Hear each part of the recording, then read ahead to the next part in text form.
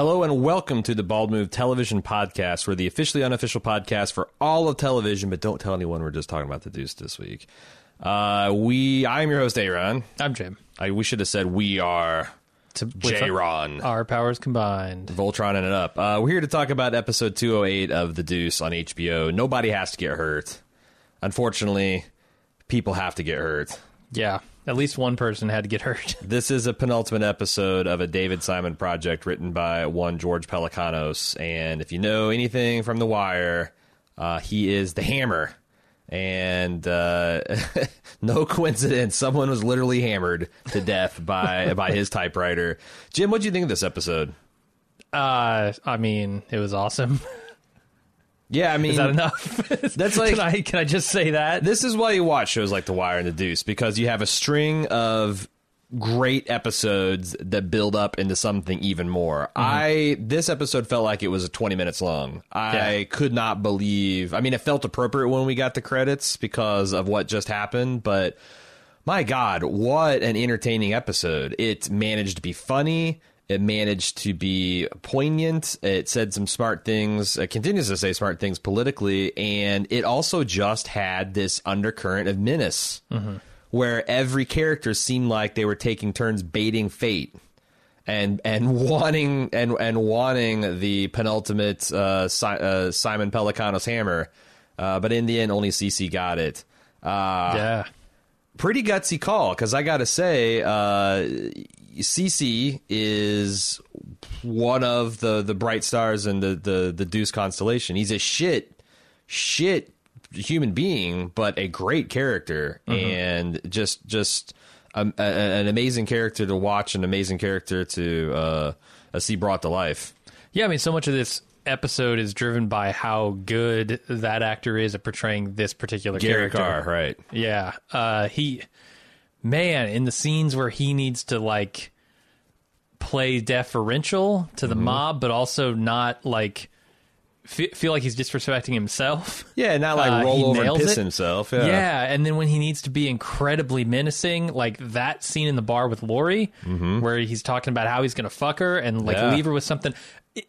Having seen the episode with Dorothy last year, I'm not exactly sure what I expected out of the resolution to that. It seems weird to say, but I thought I was geared up for a hell of a lot worse than just a brutal rape. Right. Lori and my first reaction is, she got off easy? I mean, you look at what happened to like Candy. Yeah. And Dorothy, like I said, those things. Look, I don't want to downplay what happened to Lori here. That's as crucial. As two men, I want to back up and be like, this is not saying. But Candy got that plus a beating. Right. Dorothy got that plus a cutting. Like, right. And a really cold, like I can't say enough about how cold-blooded and vile and sadistic the cutting was. Yeah. Oh yeah. But this is to say that scene in the bar was fucking amazing. Yeah. Because I didn't know what could have happened. Yeah, me and Cecily were like, shit, we're buckled in because I figured someone had to die because it is a penultimate episode. It does have the title Nobody Has to Get Hurt. Right. And she had like this bright, shining future ahead of her. And I thought he was going to take a pound of flesh, if not her life. I think he took a chunk of her soul. Oh, yeah. I mean... Oh, yeah. Lori at the airport was a kind of transformed character. She is, I mean, I don't know how, I don't know if this will, because obviously we're going to flash forward into the 80s next year. I don't know if this is going to haunt her. Hell, I mean, I guess she still could have some more things coming from the pain train, but like, it feels like she's going to hear CC's footsteps behind her for a long time, and he totally intended that to happen. Yeah. And I mean the part where he's like throwing the money at her. Oh yeah. Just saying, look, you're always mine because of everything that's led up to this. Right. And don't whether ever, you get out or not. Yeah. Doesn't matter. And don't ever forget you're a whore. That's what you are. That's all you'll ever be. And it's tough. It was tough to watch. It was, but also amazing. Like, yes. even when this show is tough to watch, it's also a joy to watch because the acting is so good, the setting is so real, these characters are so compelling. Cece with the mob was also one of part of my favorite thing about this episode. Just the way, he doesn't have a choice here, right? I mean, the mob's not going to come to you and say, "Hey, here's 15 grand," and you try and argue them up to 20, right?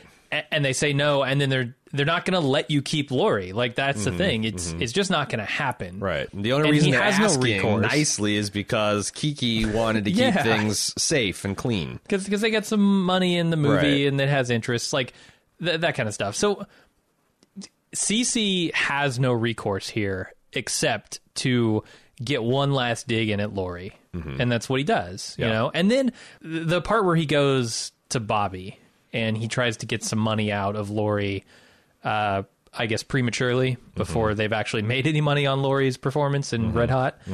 It was obviously a step too far, right? He got killed for it. But I felt like, what do you think Cece is doing there? Is he trying to go on a trip? Is he trying to get out? Is he done with this and he just wants enough money to make it? After the end of after my first watch, I thought, I think he just is suicidal, because that's the only explanation for him pushing Bobby and Frankie, going after their wife and sister, respectively, and just goading them. But on second watch, that doesn't quite track, because this is a man who's making plans. This is a man who is still, in his role as senior council member of the Pimp Alliance, the one, the elder statesman saying he's the Stringer Bell, saying, like, you murder a civilian, especially one that's out here agitating, and we will catch all kinds of hell. You drop, no one gives a shit about the hookers. No one gives a shit about the pimps. Although Leon did do hard time for murdering a pimp. Yeah. So, like, people care more about pimps than they do these, but... Dorothy's managed to get free and become a civilian and become an activist, and it's going to be bad for business. So, and then he goes and he tells, Melissa is Larry's old that he inherited from Larry, his new bottom. Yeah, his new bottom. It seems like he had plans. Like, I'm going to go out there. Maybe I'm half right, half wrong. That this is a man who sees the end. He sees the end of this way of life. He's kind of getting, like, there's a little bit of, like, what the older woman said to Frankie about, well, what are you going to do when you grow? Like, is this something you're going to do when you got gray hair? And, like, there's a little bit of Rodney saying, what good is building up a stable if they're all going to just run off? Like, he sees the kind of futility, and maybe he's Maybe he wants that 50 grand so he can go and retire or go back to the, because he did mention that he got 50 grand. Maybe he just wants to try to push these white boys and scare them and get that bankroll that he thinks he needs. And maybe he can make a stab at retirement because he's just done. And maybe he doesn't give a fuck. I don't know. What'd you think? Yeah, I was having a hard time reading him at the very end, what he actually wanted out of that meeting, other than to just piss them off. It did seem also that I think he had identified Frankie and Bobby as schmucks. And because, like, the other, against my own thesis of him being, like, this is, like, essentially a suicide by massage parlor owner, is that he seemed genuinely shocked that he got stabbed, and then he fought like hell on his way out. Like, that doesn't seem like somebody that's ready to give up. That's not the reaction you expect from them. So I just think that he thought that he was going to make these guys so uncomfortable and pigeon and put them in the corner so hard, because Cece's not, like, Cece has killed people. We've seen him. So, like, I think one-on-one against any of these guys, it's if he pulls the first move, then it's game over. But I think he did the math wrong. No, you're probably right about that. I look at that scene and I go, well, this isn't far outside Cece's wheelhouse at all. I mean, he is used to running his mouth to people's faces and them backing down because of who he is, And if he doesn't take it quite so personally, I think Bobby does back down in this scene. It's when he mentions his wife, when he mentions his family, and he really just he drives that nail into the thing that Bobby knows about himself. That's the inner rot in his core. Like, right. He knows his family's out of control. He knows he's let his wife down, and he's not being a man. He knows he just doesn't want to hear it from this guy. Certainly, and like I feel like that. Yeah, if his son stayed in school, if he didn't get busted on TV and humiliated in his community. If he wasn't feeling like this is kind of all vaguely his fault, like the stuff that's happened with the girls, I think Cece walks out of there alive. I don't think he gets 10 grand. No, but I think he walks out of there with his life intact. But I don't know if he was going to walk out of there without the money. Honestly, really? Like I think he was just going to sit there flicking his lighter until something happened. But I think that's where I want the money, or whether that's I get stabbed. Right. I mean, I think that's where it's like you get the Big Mike giving the rival drug dealer the heave ho. Like I think there's ways to get Cece out of the parlor without him being in a tarp. Yeah. Like you toss him down the stairs, do whatever. But I think he probably you might be right, because that might be part of the calculation too. Just kind of like, I can do this all day, gentlemen. Right. I can sit here and disrupt your business. So yeah. what the fuck are you going to do? Uh-huh. I don't know. But the other thing is, like, he might not think Bobby and Frankie would kill him, but he's got to know Black Frankie would kill him. Oh, yeah. Yeah, so in a heartbeat. That's the thing. I can't quite figure his calculation. I'm not sure if we're supposed to understand he's slipping. He just doesn't care. He's desperate because... here's the other thing that I don't get about CC. I thought that in these later few episodes that he's looked a little threadbare, and they even mentioned, Melissa says, I can't let you go out there like that, Daddy. Your button's loose or whatever. And he'd let me fix it. And he's like, no. And then the mafia points out his fucked up caddy, and it's all bondoed up. Yeah. And, we talked about the theme of these pimps kind of slipping. But how in the hell is Cece this low on the hog, if that's an expression, when he's had this bankable megastar that he has taken 100% of her paycheck? No, if anything, I felt like he should have been the only guy who is succeeding here in a big way. Do you think that he's got flashier? He's got a Rodney drug problem we just didn't know about? Because where the fuck is this money going? It's not going on his threads. It's not going on his wheels. I mean, he does have he has one other girl, right? He double orders burnt porterhouse steaks every day. Right? Yeah. He's eating his money. He's getting the good whiskey, or he does have Melissa. Melissa's are like, she seems like she's just sitting around. She seems almost like some of Larry's. Well, it's weird because women. Earlier in the season, I think she was making a lot of things to unpack here, but I think she was making the play to be the new bottom, because, Lori was starting to get complacent, and not complacent, but she was starting to move into star thing, and Cece's like, you ought to get there, and Melissa was always like, I can work all day, Daddy, I can do the double shift, I can do this, trying to get his attention and respect. And at the end, when he gives it to her, there's something different from the beginning of the season. Like, I don't know whether she saw, because it's kind of like Lori and Ashley last year had the same experience, where Ashley was the bottom. Lori came, she was the new, but she was also old product, and Lori's the up and coming, and, she's all full of piss and vinegar, and it's kind of Cece's new favorite, and she's rebelling against that. It's the same role, except for Lori just didn't give a shit. And she finally gets out, and I feel like Melissa's now like, well, what the hell? What's a bottom? I'm your only. It's something interesting in her performance, and it's also interesting to see that her lover from last season, Beverly, I think is her name, the one that got out of jail. Yeah, I had barely remembered that scene where Larry just lets her take this drug fall and like gets her into the sketchy, like, because his dumb ass didn't know any better, got in this obvious drug bust and sent her up the river and let her do that time. But I wonder if because now she's free, so like there is a glimmer of a happy ending where Melissa and Beverly just go fuck off and be awesome together, or as awesome as the two ex-prostitutes and an ex-con can be. You're describing this scene from last season, and I still don't remember it. Like, I honestly, I didn't know who this person was. Right. No idea. It's tough because it's been a whole season since we've seen her. And I'm sure she looks way different. I guess, because she was always kind of like a little, I think that was kind of one of her things, is maybe she was going to seed too, but she was kind of Larry's bottom. And he even said, she's like, I remember the pimps having a conversation, him saying that, she's like a dog. She's so loyal. I don't have to worry about her carrying the weight. And she did, I guess. 5 years 5+ years of hard time, never squealed on him. And you see what that gets you. Going back to the theme of the pimps is, talk about the pimps being soft. Now, I know Larry's always been soft. He's always been soft-headed, and he's also been a little soft-hearted for a street pimp. But, like, Beverly, just with the sense of her moral outrage, robbed him. Robbed him at outrage point. And he couldn't say nothing to her.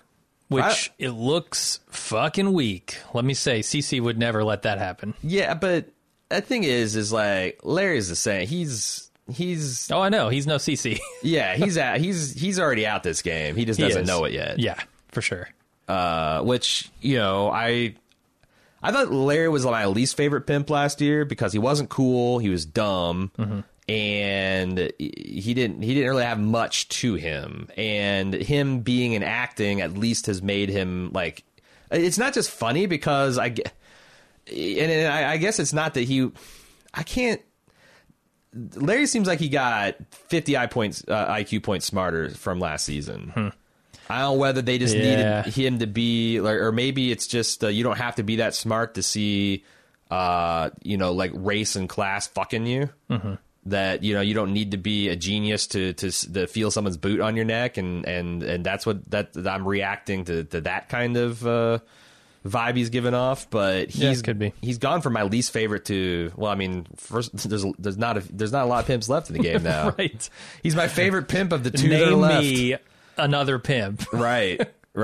Aside from Rodney. Right. I can't think of another pimp. Right. And Rodney's not a pimp. Rodney's a junkie now. Yeah, he is. Oh, man, the state of his living condition. Yeah, like, the funny thing is when Cece's like, when he's like, yeah, I'll murder her, and Cece's like, man, you can't even put on you can't even tie your shoes. And, like, he kind of, like, looks down. Make and, sure like, they're tied. But probably, I think the joke is that, no, they're not tied. They're probably not, yeah. And he's like, well, the fuck you. I thought that was, there's a lot of great lines in this episode, but that was a good one. But yeah, like, it's a sorry state. Now, I know you and I both watched the after credits, like, kind of breakdown. I feel like that David Simon has uncharacteristically spoiled just a beat or two ahead of the story. Like, at the end of this one, he talks about how pagers are coming, and that's going to be like a big,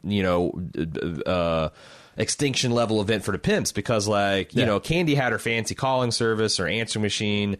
Now she can be out on the street and take a call. Like, you literally, she could be with her kid and get a call. I mean, she could be directing a movie and get a call. Like, yeah. Like, dude, what do you need pimps for? Now, I guess the answer is still security. But you can go to the mob for that. You could go to the mob for that, or you could partner up with a parlor and cut him in for. There's like a lot more options you could do with this technology. Like, pimps are being automated out. They are, man. They are. They're feeling the pinch just like the American auto worker. But I thought it was weird for him to discuss this as a concept. I'm assuming it's because when next time we jump, it's going to be over. But there's been 2 or 3 times this season where I felt like you're kind of spoiling next episode's plot a little bit, Mr. Simon. Yeah. All due respect. Yeah, that's probably fair. Some of the shots they put into, I mean, look, I get it. It's a next time on kind of thing, but at the same time, you don't want to give away too much, and I feel like they've given away some things. I won't discuss them here. If you really want them, you can go watch the after credits stuff.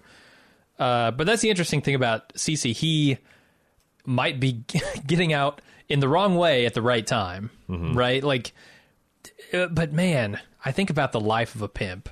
What good is a life if you're simply surviving? Well, I mean, because that's all a pimp ever does. That was the thesis of, was it Lucia? Who's the Flash Latino guy? Well, he's not flashy. He's like understated elegance, because like that was the whole statement. It's like, what good is having it if you're not going to flash it? Like, if you're not living this pimp life, you're right. It's like, if you're not living the pimp life to the fullest, you're essentially Bobby. Well, who the even, fuck wants to be Bobby? Not even Bobby wants to be Bobby. No, he doesn't. But my point is, like, even if you're living the pimp life, it's still not a life that provides you any comfort or safety or joy. It's all just hustle. It's all like constantly, where am I going to get my next dollar from? Right. And fuck, that seems like a bad way to live. Right.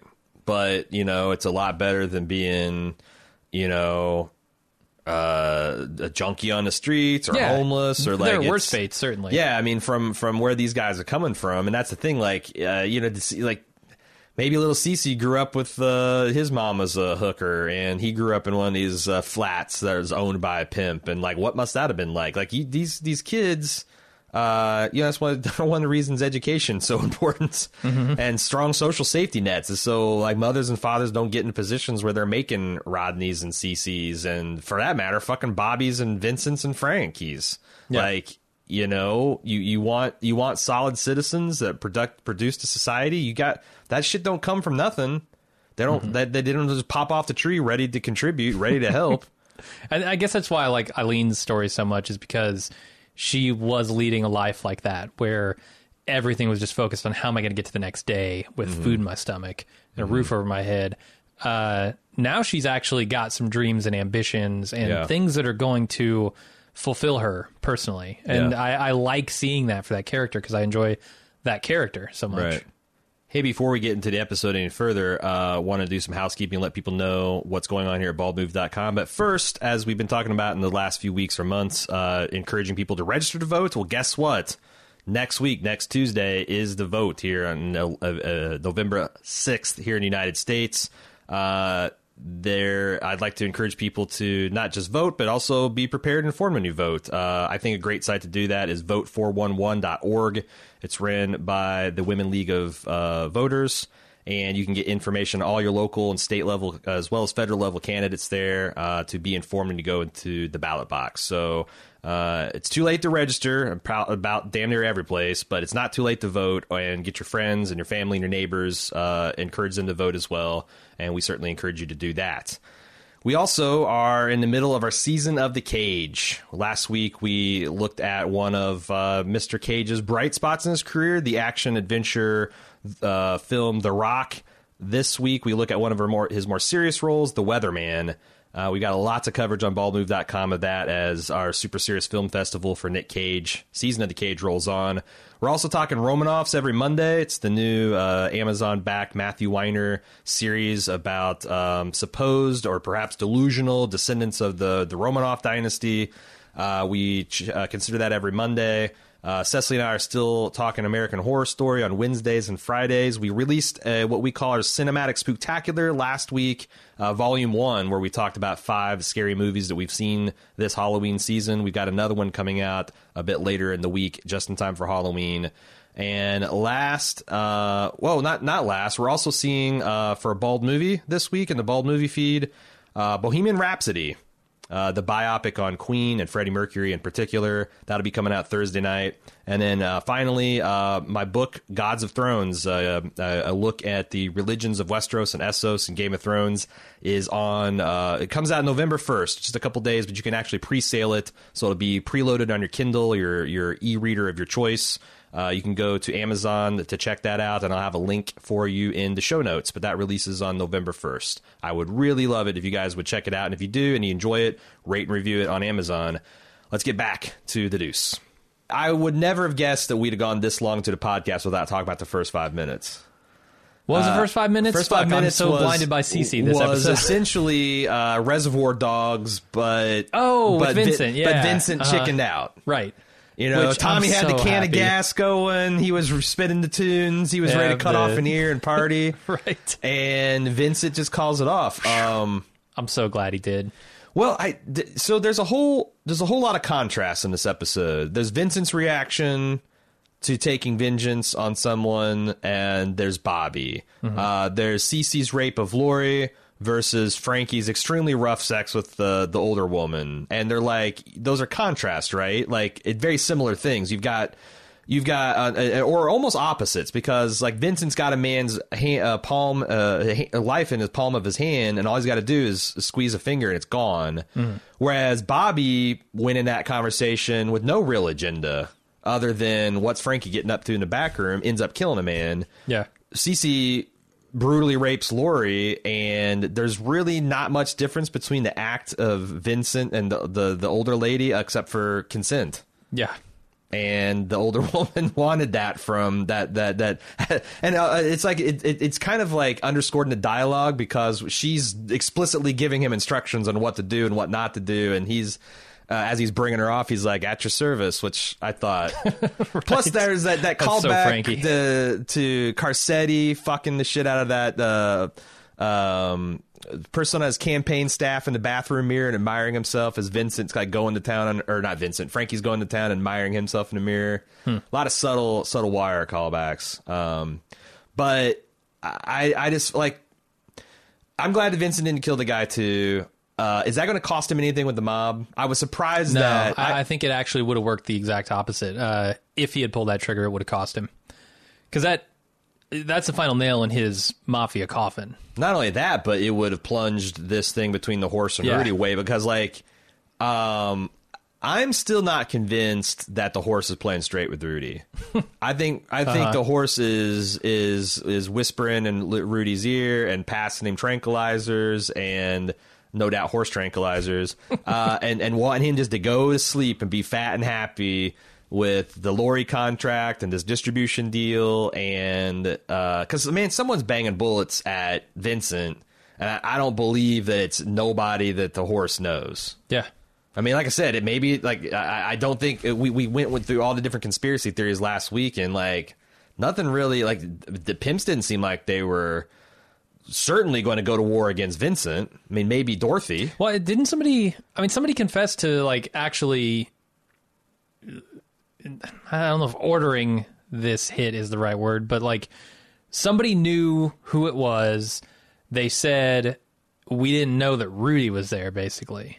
Well, I think that was like, you come in the middle of the conversation. My read on that was he was kind of like, Rudy, like, like people shoot at people. They had no idea a made man is in the car. It was all just a misunderstanding. And he's not taking credit for it. He's not taking credit, but he is describing a situation. I'll take care of it. So maybe he will. Maybe next episode they'll figure it out, and we'll get the tarp with the chair and the abandoned building part 2.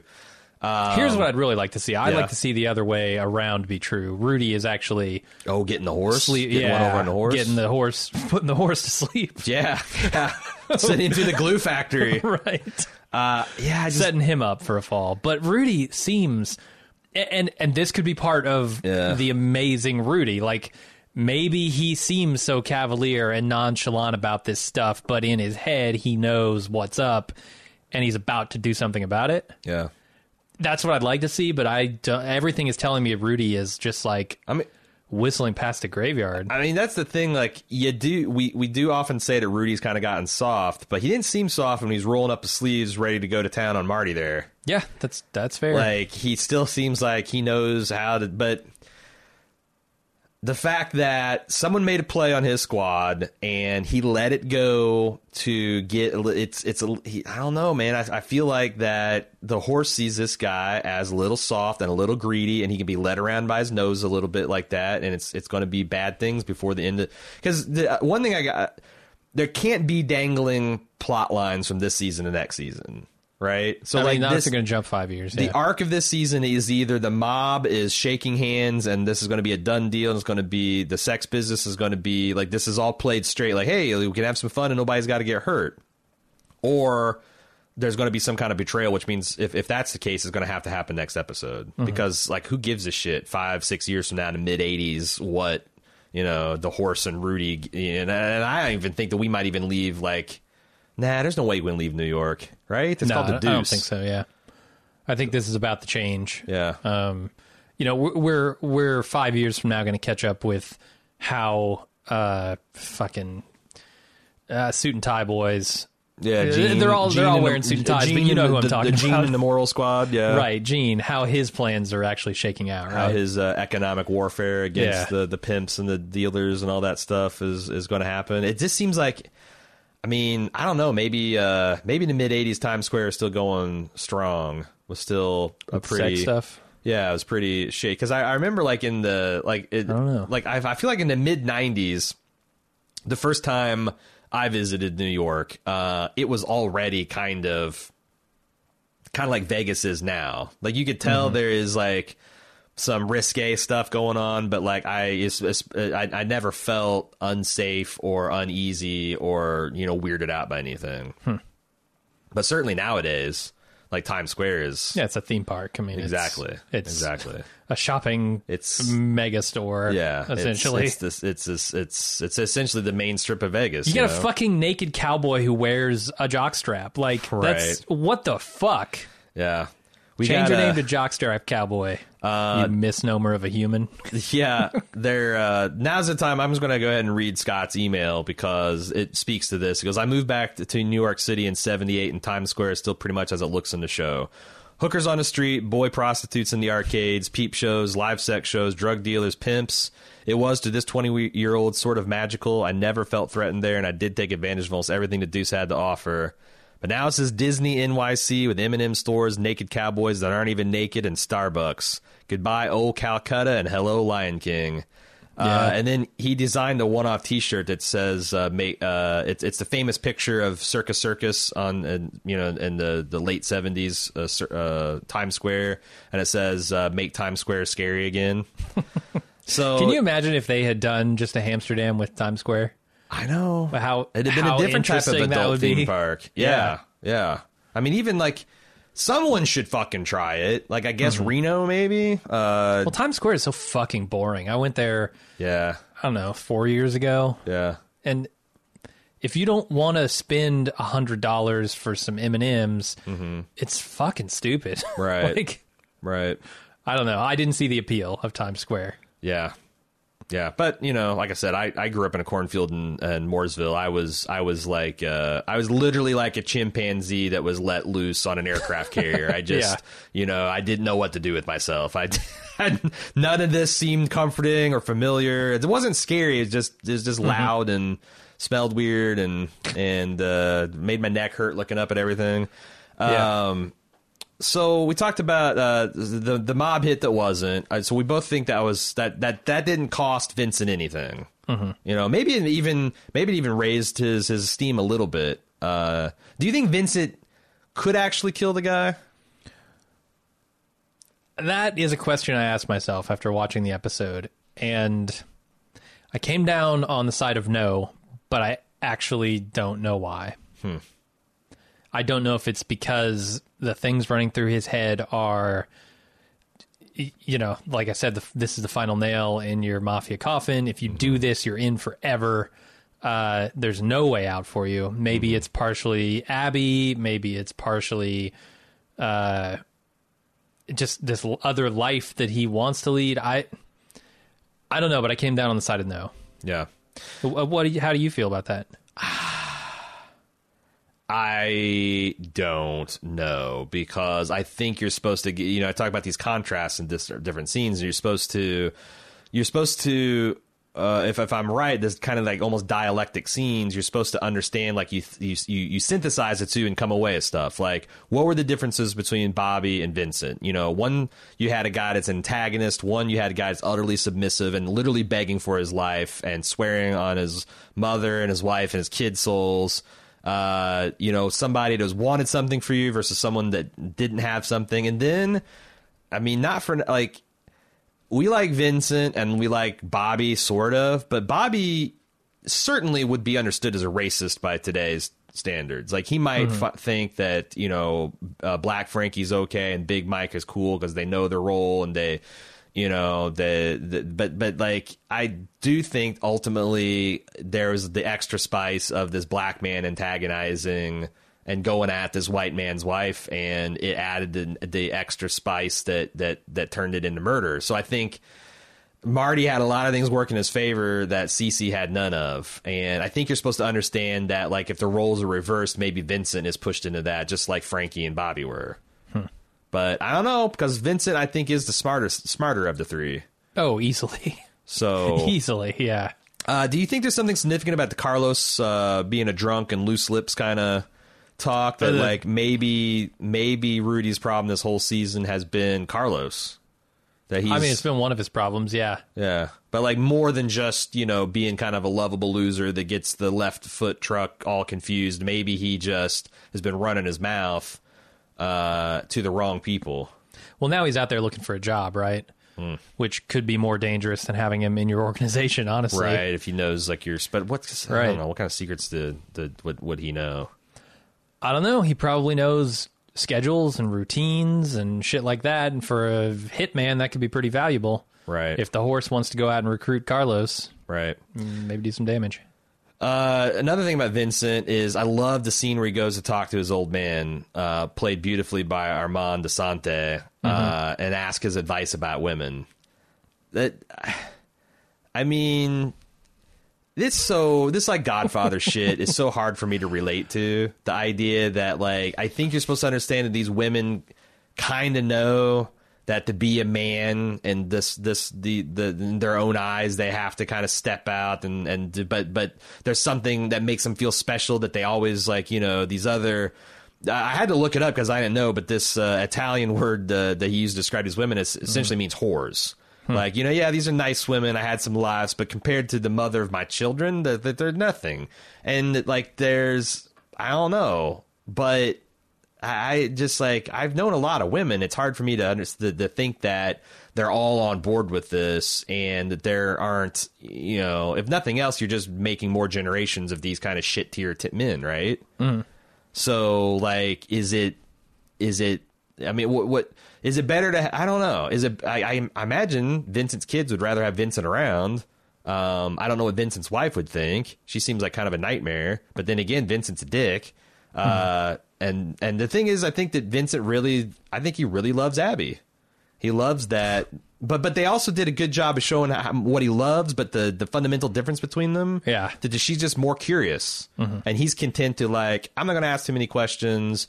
Nothing good comes from questions. Look, you ask questions, and now I feel like an asshole about stuff. Like, I don't know. It doesn't feel like they're long for the world, their relationship.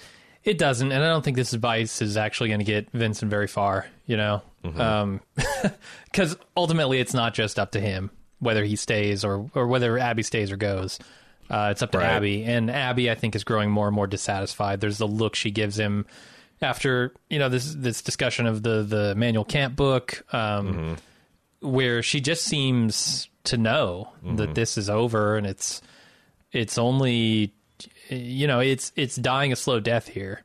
And she doesn't seem saddened by it. She, like, neither of them really do. It's just running its course. That's how it's going. Yeah. So I don't know if this changes anything, and Abby's probably out the door soon.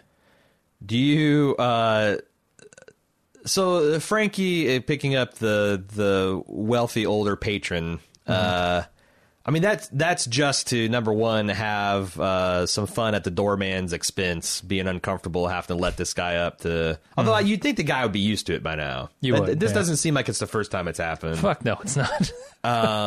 But like, it seems perfectly poised to serve to ask Frankie, what are you going to do? When are you going to grow up? And what are you going to do when you get old and you can't pull this shit anymore? And for him to gaze out and dare the universe to do something about it. Say, me old, I can't picture it.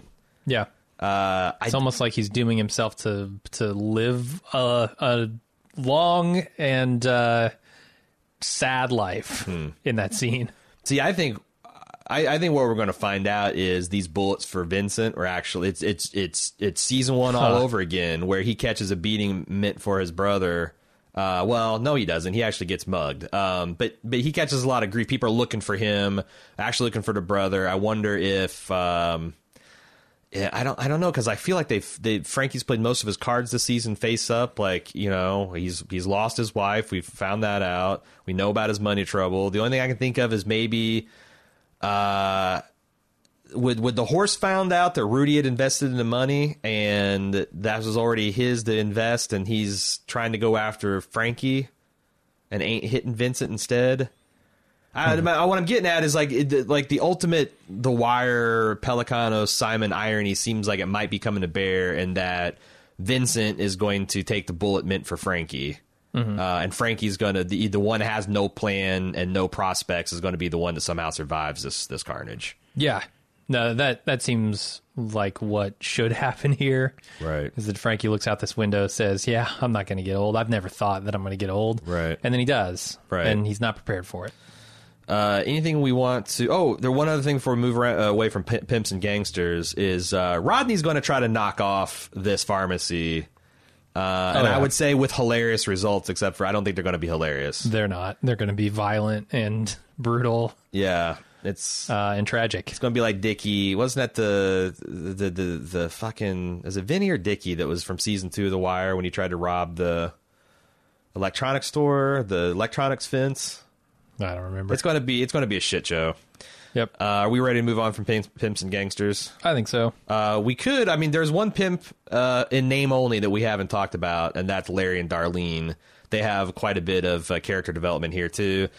Larry providing a lot of not only social commentary, but some solid humor in his role as the blaxploitation film where he's a runaway slave and he's defiling a farm girl and taking umbrage at the coon shit that he's been forced to say by the writers who are writing what they think a black man would talk like. Yeah. And then the farm girl gets ideas too. Right. Which hilarious. I think that's pretty funny. And then I guess Darlene, looking for a job with no resume. We still see the smooth talking fellow student that's helping her with the connections with a secondhand clothes store, a vintage store, I guess. And he says he's a patient man. And she doesn't shut it down. This time she kind of gives him the, wink, hey, sailor, maybe if you just keep trying. And he picks it up. I wonder, because she plays it off like, hey, I live with my brothers and my dad. Do you think that he'd have a problem with finding her real career? Do you think he suspects because of her clothes and the lack of resume? And I guess I didn't get a whiff of him suspecting. Me either. So much as just, I don't know, he's probably blinded to some obvious hints about things right now because he just looks at her and he sees, oh, that's an attractive woman who I'd like to get to know. Right. That can cover over a lot of sins early on. True. So I don't know. There's not. I mean, there is.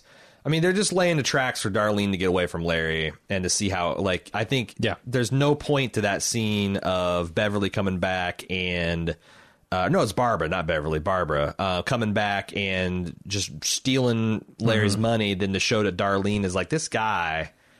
You don't even have to stand up to him. You can just leave. And he's not even going to care that much, and he's not something that it's not something you have to fear anymore. No, Larry's got his eye on a different ball, and I'm worried that this may not work out the way that Larry wants it to. Every bit of messaging I'm getting from this show is that Larry is not the star of it. Larry thinks he's the star of it. Larry thinks, oh, I'm the fucking wolf. I'm the star of this thing. But everything that Eileen is saying about this movie is that it's focused on the women, right? Right. Let's get the camera off Larry and let's put it on Lori because we want to see her reaction because she's the one in control here. And I think she's absolutely right about that in terms of the film, but Larry is thinking something else. And when Lori blows up and becomes this huge porn star, and he's just stuck as a bit player, where does that leave him, right? He's abandoned his old life in search of this new life, and if he doesn't get that new life, he could just get fucked.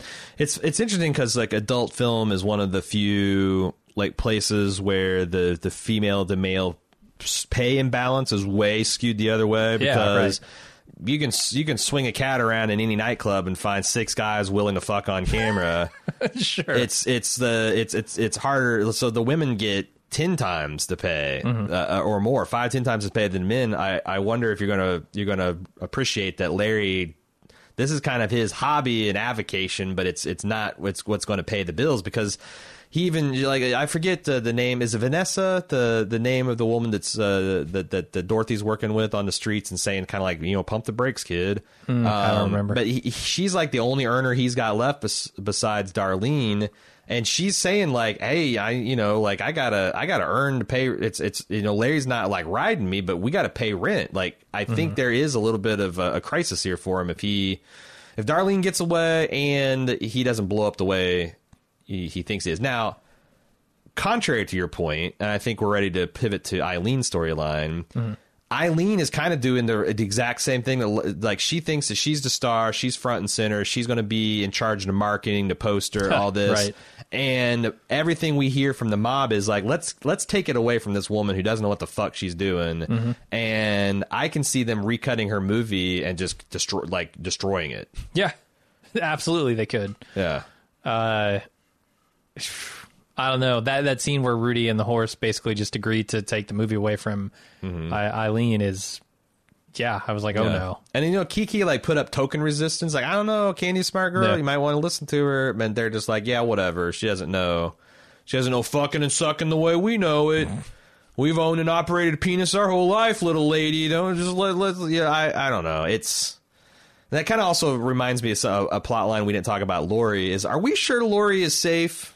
Because Lori just got bought and sold like a pack of cigarettes. Yeah. And I know enough about Linda Lovelace's career post Deep Throat to know that even though she was an adult mega superstar, she was also essentially a sex slave that had no say in what was done to her, her body, or what films she made. And, you know, I got to wonder, like, is this a 3-film deal? Plus, you got to fucking suck anybody we need in Hollywood to grease the wheels, or any client that we want to pacify, or us if we get, like, what is Lori gotten herself into in this contract? Well, they did say it's a 3-movie contract plus the rights to option her and other things. But is it like an old school Hollywood contract, like Judy Garland lock in a closet and fed nothing but cigarettes until she lose weight kind of contract? Like you I don't know, because that's the thing, like, that's kind of old Hollywood, and if anything, old porno's got to be worse, right? Yeah, oh, of course. So I don't know. I feel like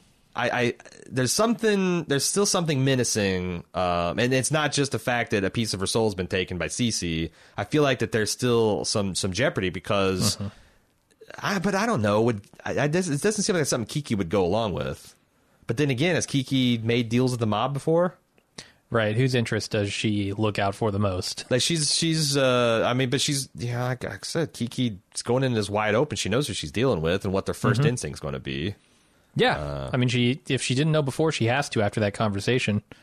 I mean, they're all but saying, oh, you want us to kill this guy? Sure, we can kill this guy. Right. But I don't know. There's a lot of the show telling us that Eileen's going to blow up and be the next big thing. But yet we know the film's being taken away from her. The profits have already been stolen before she's even going to see a dime of it. She's planning vacations and, you know, being able to get that apartment with her son finally. And it doesn't seem like that's going to be in the cards. It's going to be yet another disappointment for her. Yeah, let's talk about her and her son. Okay. Because there's some big developments here. She is dipping her toes further into the tell my son about what I do waters. Yeah. She's done dipped her toe and she's now waded. That's the crucial moment when you wade out in the cold water where the waves start touching your crotch. Yes. That's where you start getting up on your tippy. I thought I was right. I'm not ready. And I feel like that's where she's at in these frigid waters. Yeah. Next she goes in just below her nipples. Yeah. And then you got to take the plunge. Right under. Yeah. So she's right there. But yeah. And then I'm kind of shocked that she just didn't do it. Yeah. Because right there in front of her mother. It's all out on the table. It's done with. Yeah, like he handled I get it. It's an adult film. It's right, you know, like, and there's the times like, oh, is it worse than that? Well, has like, she chickened out. She chickened out. Did she chicken out, or is this strategic? Is she What's the strategy? Him? The strategy is, yeah, to tell him piece by piece, you know? Yeah. So he gets an idea in his head of what that might be, and then she can kind of set it straight. And show him what it actually is, that kind of thing. Yeah. I don't know. I've never had to tell a kid that I shoot porn movies. Bad enough that we have a podcast. Like, Yeah. it's bad enough when I'm out in public and I'm explaining what I do, and like inevitably the couple shoots a sympathetic look at Seth, like, oh, your husband's he's a podcaster. Oh, I get Destitute. it. Oh, okay. Right. Oh, you're supporting him. Right. It's you know. He's an overgrown man-child. You've adopted this man-child. God bless you, woman. Like, yeah, it's like, and that's the thing. Like, I keep coming back to, like, middle school, go-to devastating insult. Even today, your mom's a whore, right? Like that. You go at the mom, yeah, and that stings even if you know it's not true. Mm-hmm. And if your mom's actually an adult film star who's fucking on camera, like that's the thing, like. This kid, I don't know what his name, Eileen's kid, he's never going to be ready to see The Big Bad Wolf because it's got his mom fucking on camera. Yeah, no, nobody wants to see that. No, nobody. But that's the thing also, I think Eileen is super worried about this, and she's got a ticking clock here because her movie comes out, if it is as successful as she hopes, right, it's going to be everywhere, all over the news. Right. She's going to make that rated... maybe NC-17R, whatever cut of it, and it's going to be in theaters where her son could conceivably sneak into. Yeah. That shit's going to get back to him, and it's going to get back to his classmates, and he's going to know about it. Yeah. So she's got to do it soon. And I can see that, like, that screwball David Simon kind of karma where... She's gone far enough that he now knows it's red hot. Mm-hmm. The Mafia is probably going to maybe, like, when this comes out, it's going to be like Marty's name on it, or it's going to be like she's not going to get the fame and fortune from it, but her son's still going to know that she did it. So it's the worst of all worlds. Yeah. She gets all the negative personal blowback in her family, but she gets none of the professional gratification. Mm-hmm. And this is the scene that sets it up. In this movie, if it goes that way. Yeah, that'd be bad. But I don't know. Like, she's like, you got to make sure the wolf's black, and you know, and he's like, oh yeah, sure. But yeah, like making Laurie's tits from a B to D cup is like, yeah, she's gonna. All of this is being taken from her. Yeah. So I don't know. I don't know what does it mean to be picture locked. Picture locked? I think that means no more edits. Like they're done. Or what? Like. I mean, I know what that means in like a AAA blockbuster title. I don't know what it means in the terms of like a low budget porno, or I guess it probably means we got to duplicate this shit and get it out to our distributor, or distribute it out to our theaters. And but clearly that print that hasn't been cut, print sent out. So not yet. I just wonder because there was a little bit of nervousness in the editor. I don't know his name. I'm going to call him Hoyt because that was his True Blood's character's name.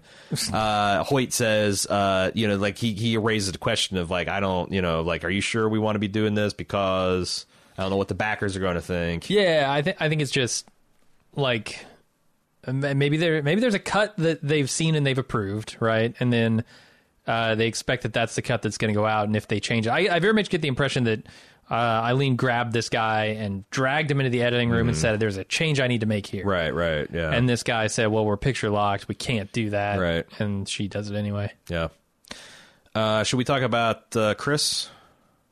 Okay, yeah. And kind of like the moral task force, because I think that's one the same. And we see him open up on, commiserating with his wife, because they're both, broadly kind of first responder type. She's a nurse and he's a cop. And, he's saying, first of all, he says his partner was a good beat cop. I think Jesus. A little bit of rose-colored glasses in your shades, your mirrored shades there, Chris.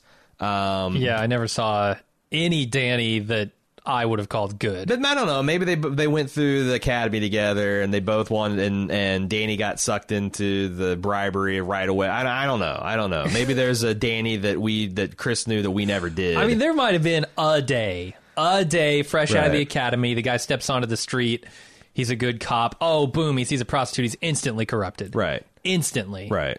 But it's also more like, I think Chris sees like, you can only fight this futility so long before you're like, well, shit, I might as well get paid for it. Yeah. Like you can only be Lieutenant Gordon for so long before, Gotham City kind of eats you alive, and he doesn't want that to happen. And I think that sets up the possibility of this Gene, this public morals guy, where it's like, hey, this is kind of like, the follow the money for the Lester Fremont theory from The Wire. Like, we're going to go after, we're not going to worry about hustling the hustlers. Yeah. We're going to go after these wealthy, prominent, I'm mostly Jew. I'm not sure why they were working that particular angle, but we're going to pressure these men with bullshit charges like, health code violations, rat infestations, and we're going to Al Capone.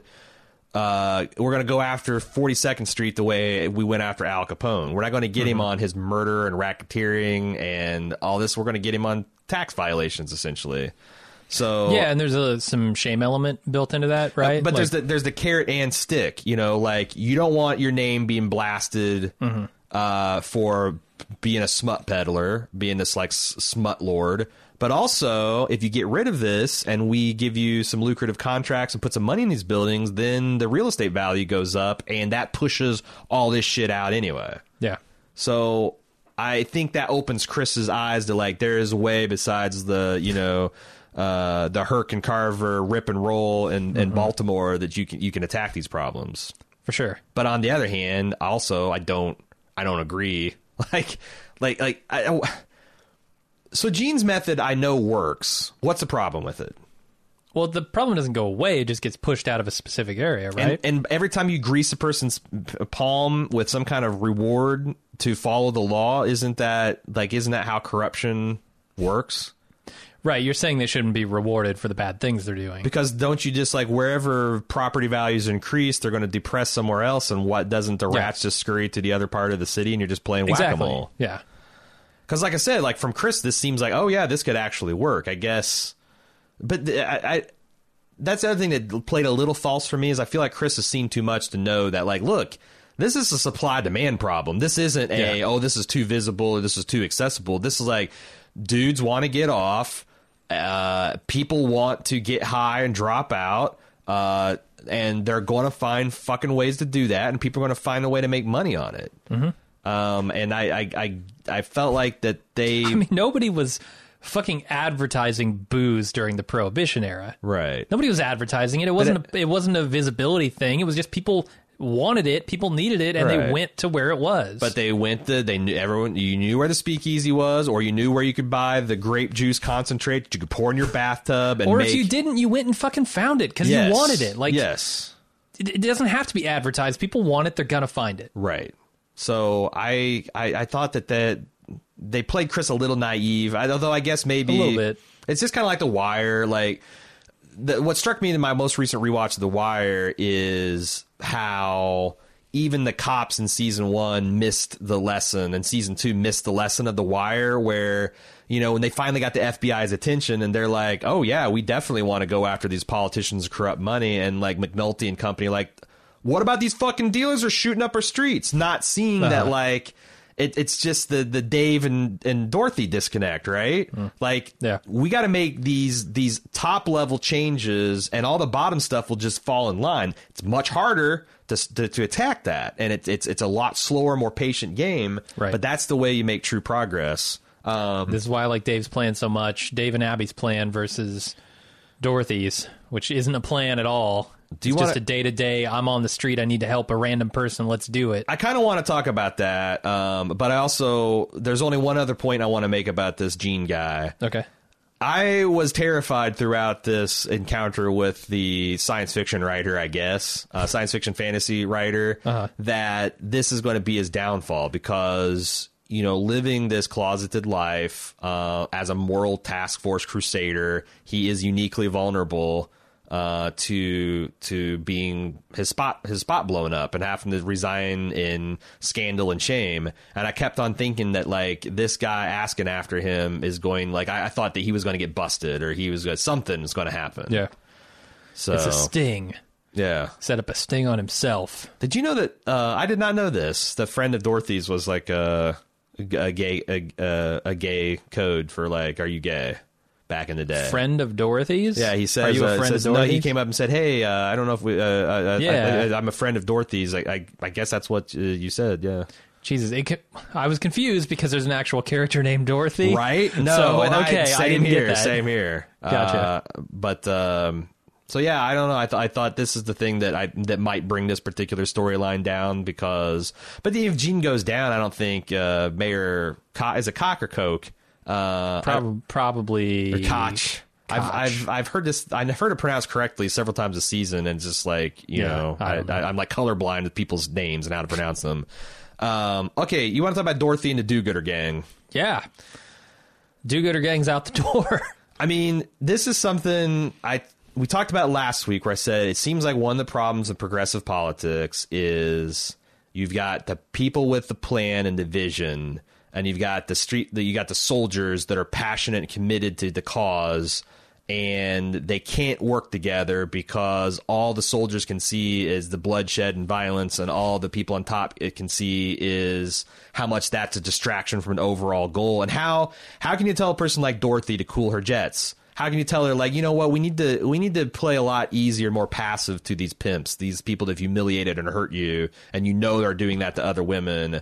How can the people with the vision keep the people with the manpower and the woman power engaged? Like, it takes like these once in a lifetime talents like Martin Luther King Jr. to be like, no, God damn it, we have to, or Gandhi.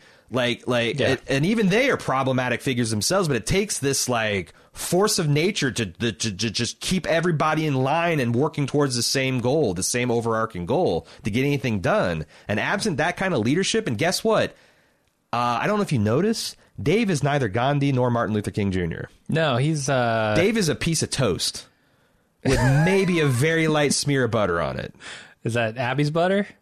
A little bit of Abby butter? Because what's she gonna do now? Okay, so you're right. You're 100% right. Like, so this is the problem with revolution, trying to overturn the system. Yeah, it's the quintessential problem, and God knows I have no idea other than find a superior leader who that's what you need.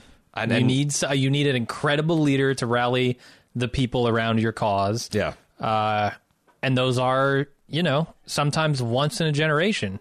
A couple in a generation. It's a damn near impossible task to find that. And that's the thing, is like, if you find someone smart, strong enough, with the education, with the background, there's so many better things they could be doing selflessly to advance themselves. Like, they have to almost sacrifice all of that potential personal gain. Like they have to like squander their talents on making things better rather than just like, fuck it, fuck this public sector shit, I'm gonna go and make a fortune, I'm gonna run a mega church, I'm going to start a technology company, I'm going to I don't know, it's frustrating to see this thing that's actually working fall apart for entirely understandable reasons from both sides. Yeah, it sucks because I think Dave is a bit of a coward here. To just say, this one person is causing us trouble, and so I'm going to give up. Yeah. Like, that doesn't seem... I mean, we know he's not the great leader that we're talking about. Right. So maybe I shouldn't harp too much on it, but like, he walks out the door in this episode abandoning both the cause that he feels so strongly, or supposedly felt so strongly for, and also this woman who is in on the same cause and may have feelings for him. I don't know what the status of that is. It just seems like a cowardly thing to do. Yeah. And it also feels like, I think that, if we're talking about the activists versus the leadership, it's like, it just reaffirms like, oh, things got hard for you, Dave. Things got hard for you, and like, oh, you're going to quit because it's too hard. Like, I got a straight razor shoved up my armpit and twisted around, and I'm still out here. But I think that that's another subtle criticism I'd have with this, is I felt like Simon put his thumb on the scales by showing that Dorothy's kind of like growing militant activism is actually is actually not being well received by. It'd be one thing if the other prostitutes were like, right on, girl, we need all this help and help us and organize us and all that. But her bullish tactics are, fucking them over too. So it's like, I think most times there is a little bit more of a split decision that, like, it felt odd to me that, like, the entire Deuce had turned upon Dorothy in this brief season. And I felt like that maybe was Simon trying to, I don't know. He's a prophet of doom for sure. And like there is a little bit of fatalism to this. Like you're right. Like Dave, I mean, I guess he's trying to tell a real life historical. Maybe Dave's out there. Fucking listen to the people on the front lines, and maybe people on the front lines realize that the only way to get a whole generations out of the situations caused you pain is to allow the system to continue a little bit longer. I mean, every person you get out is another person who comes in. That's the thing that Dorothy doesn't fucking get. Well, no, but she does get it. She just doesn't care. It's so fucking stupid. Right. Like, okay, so you saved this person. Right. But you just opened up another vacuum which another girl is going to fill. Right. Which girl do you care about more and why? Right. Well, let's get this whole problem solved. Right. Man, I have no patience for small thinking like that. Yeah. It sucks because you could look at that and say, well, Jim's a fucking sociopath and doesn't give a shit, has no empathy. You're an ivory tower liberal that doesn't really give a shit about, like, you're just moving chess pieces on the board and you don't. The problem is if you give a shit about the girl who's in the situation now, and you give a shit about the girl who's going to walk into that situation in the future, your only option is to change the situation for good. Yeah. You can't just help a single person because that means you've opened an opportunity for another person to get abused. Right. Well, it's it will happen. Let's say you and I, let's our biggest trauma in our lives is we were raised in a stupid cult. And let's say that we decided we wanted to take down the Jehovah's Witnesses once and for all. And we recruit a bunch of man and woman power.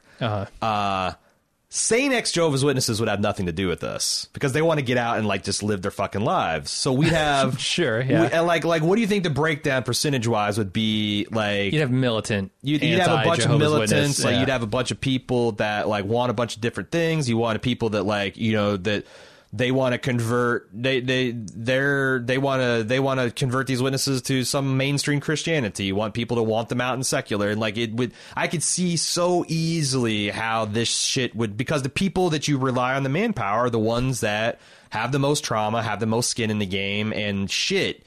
We get in vicious, heated fights about the goddamn podcast network that we got.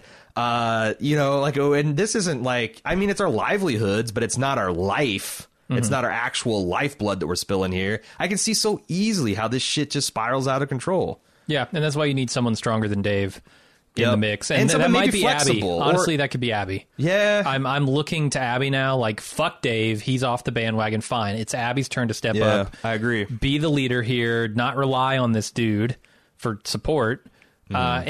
And come to some, and maybe she has to meet Dorothy in the middle somewhere, right? I think a good leader is also compromised. They don't just tell everybody to fall in line behind him. Right.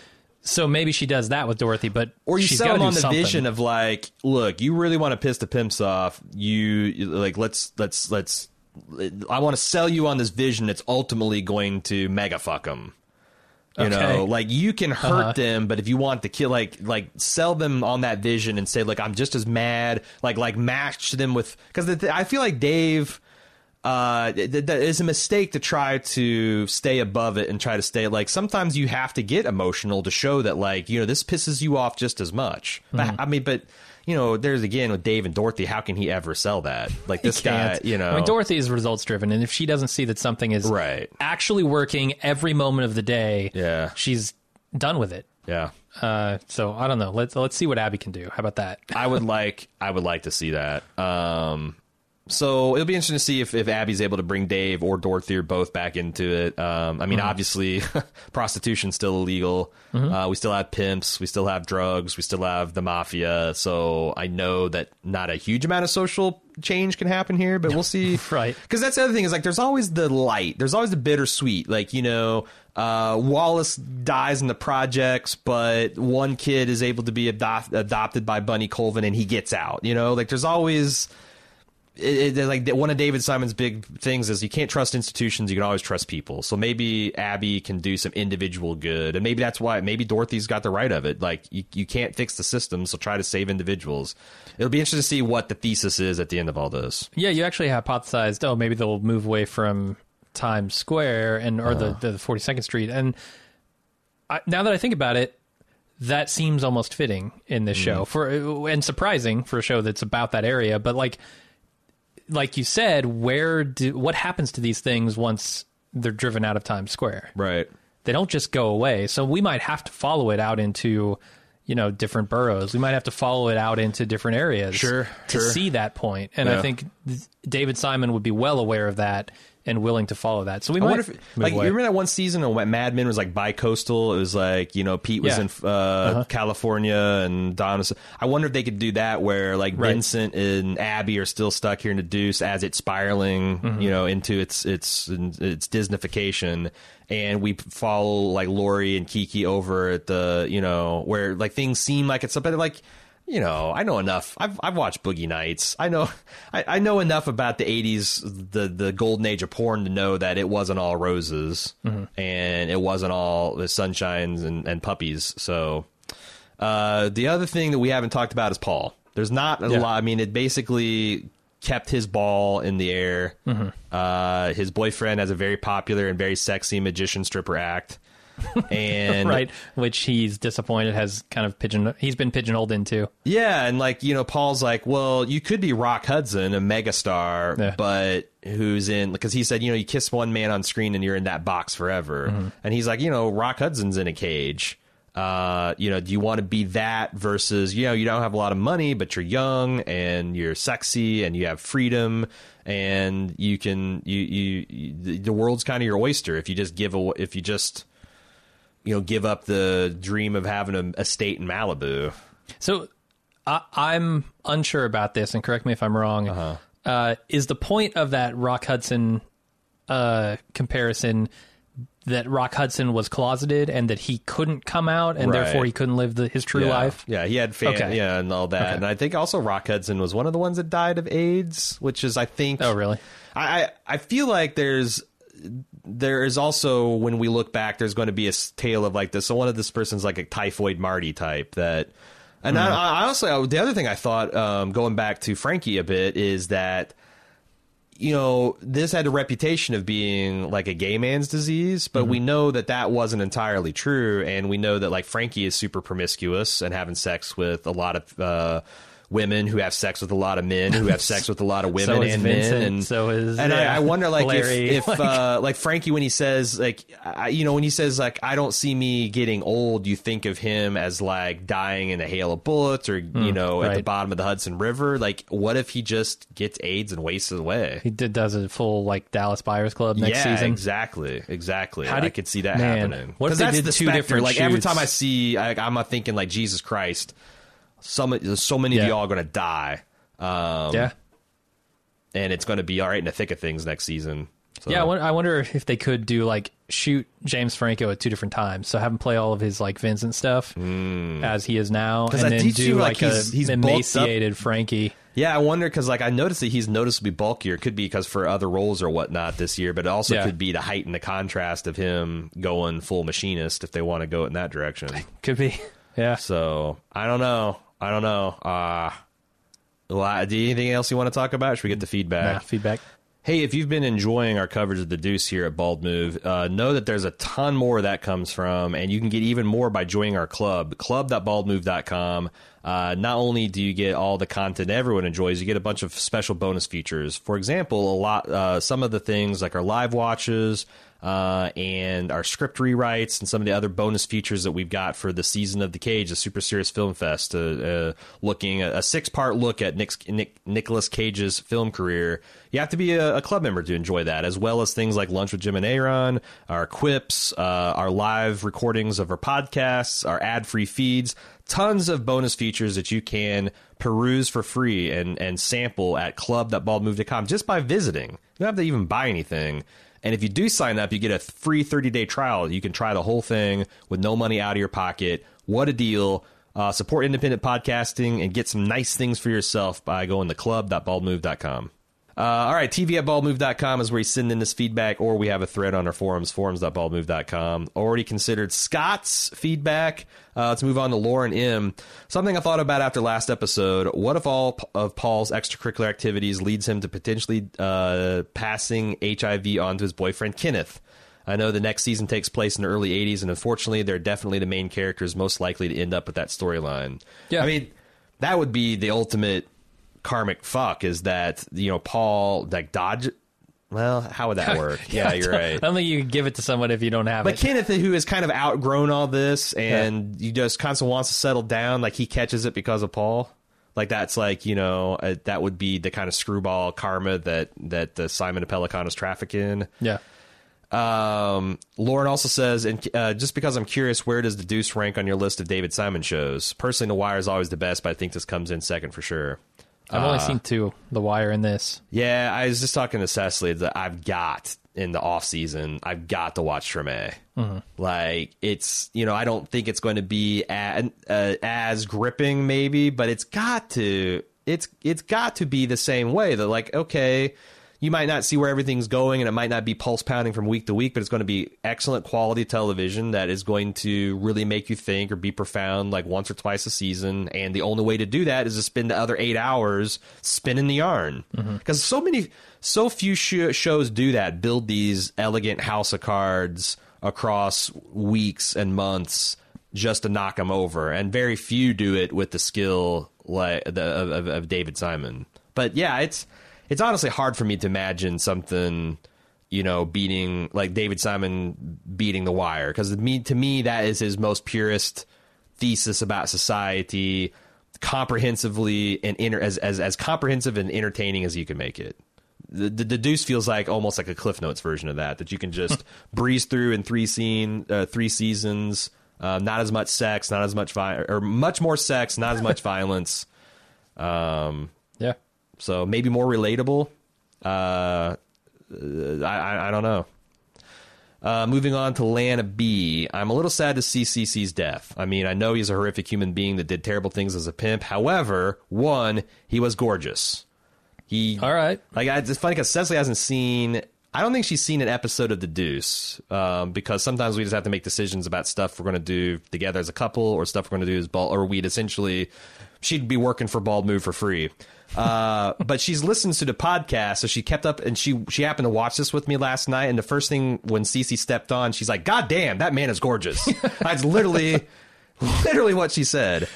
I don't know. He's got a loose button. He's got that loose button. Yeah. The little threadbare around the edge of CC. Little Bondo on his car. This crack showing. Atlanta says too, he always brought simmering tension and so menacing that he played so well in the show. I agree that his and Lori's storyline naturally came to an end, and her leaving did not look good for his ego or reputation. I'll just miss the guy. No. Also, where the hell is he from? Because his accent is not American. Are you talking about the character? Yeah, no, the actor. Yeah. Well, there you go. I just looked it up. He's born in London, UK. English stage, film, and television actor. Okay. Dancer and musician. Man, he's the quintuple threat. Jesus Christ, what a talented guy. But yeah, I mean, this is like, it's just the same. This is the series Stringer Bell. Like, going into season 3 of The Wire, hard to imagine it without Mr. Bell around, but it felt right, and it was a big loss of the show, but they were about to kick off a whole other thing. And the thing is we don't, they're telling the story of it's like, this is the Cetaceous era, and we're going to jump forward into modern times and wonder where the T-Rexes are. Oh, it's like, we missed the T-Rexes around. They were such great characters. Yeah. But they're gonna go extinct. Yeah. The thing is pimps aren't extinct. I mean, is it like a place this where kind of pimp is extinct? Yeah, the street pretty pimp much is extinct. Yeah, but I still feel like that. I don't honestly. I don't know how hooking works today. It's like Craigslist and the internet, but you still got to have protection, right? Because guys are still fucking menacing creeps, and if you don't have somebody looking after you, then what the hell? What's that? I don't know. I don't know what form the pimp takes. I know we have sex workers that have historically listened to the show and the podcast. So if you want to anonymously chime in and let us know the score, I would love to read that email. Dummy.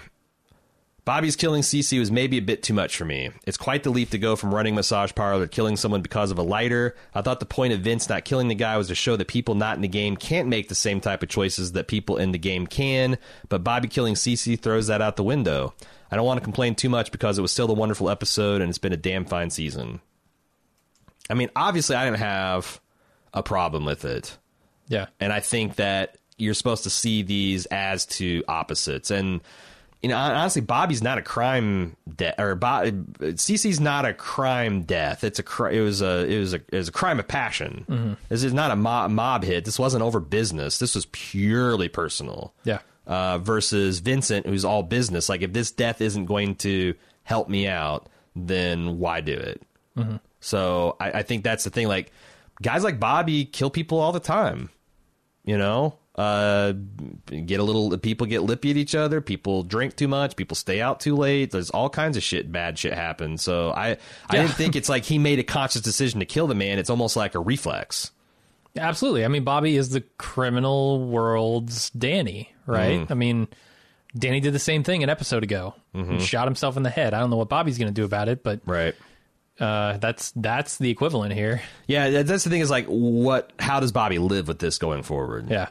Because I don't see him being a made man, the least of which because he's Irish. Here's the thing. Going forward. Bobby lives with this until he gets caught. And then he fucking kills himself, right? Like, Danny was that type of guy, too. Danny could live with any amount of guilt, any amount of heinous shit that he's done, he could live with. What he can't live with is it being exposed.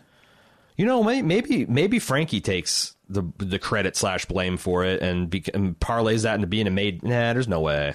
No fucking way Rudy makes this guy. Frankie? Yeah. I mean, he's probably more reliable than Carlos. I mean, like... He's not constantly drunk or high, or... Yeah. He probably wouldn't steal left shoes. I mean, like, but the thing, he's like Fredo, right? Vito doesn't bring Fredo into the family. Fredo has to be born into the family. For sure. I think Rudy sees Frankie coming and like, I don't care who the fuck you killed and how much money it saved me. Because I got to think there's going to be a scene of Rudy sending someone to CC's stash house and like rifle. Because like, should we just pay this guy $15,000? Fuck that. Someone greased him for us. What if he brings Vincent in and then Vincent wants Frankie in? What does Rudy do? I don't fucking Rudy know. probably tells him to go fuck himself. I don't know. Kuman, yeah, so price too high, Vince. Yeah. Kuman says, my vote for the line of the season, perhaps the series. Damn, y'all murdered the shit out of that motherfucker. Pretty good. Yeah. Finally, Eden. Cece's murder definitely puts Dorothy even more into Pimp's crosshairs. Not only was Cece the one keeping them from hurting Dorothy, but that unlikely voice of reason has been removed. Yeah, you're right. Now, but not only that, the Pimps will link his disappearance to the mob. With Lori safely in California, Dorothy becomes a proxy for all the prostitutes trying to get out from under their control. Interesting. Yeah, Dorothy's a woman without a country now. The streets don't want her. The respectable reformers, she's too extreme for them. That's typically not a great place to be in some sort of revolution or evolution of society. Mm-hmm. You don't want to be, you don't want shit. You know, I was going to say you don't want to be the Malcolm X, but shit, you don't want to be the Martin Luther King either. That's the other thing about being this leader, standing up, the shaking the boat, rocking the boat, is that you start getting in the crosshairs of very powerful people. Yeah, much more powerful than pimps. So. Thanks for all the thoughtful feedback this week. Again, you can send that to tv@baldmove.com or get on our forums and gab it out with us, forums.baldmove.com. We'll be back next week for the finale. It'd be interesting to see how now that I know that they're going to have to jump forward, how they kind of set the ship on that course, or even if they do, because like I never felt like last season that I was being set on a chrono voyage. No. But it happened and it worked amazingly. So maybe they just won't care, and we'll just have a doozy of a season premiere next season. But we'll be here next week to talk about it. I hope you guys join us. Until then, I'm Aaron. And I'm James. Later.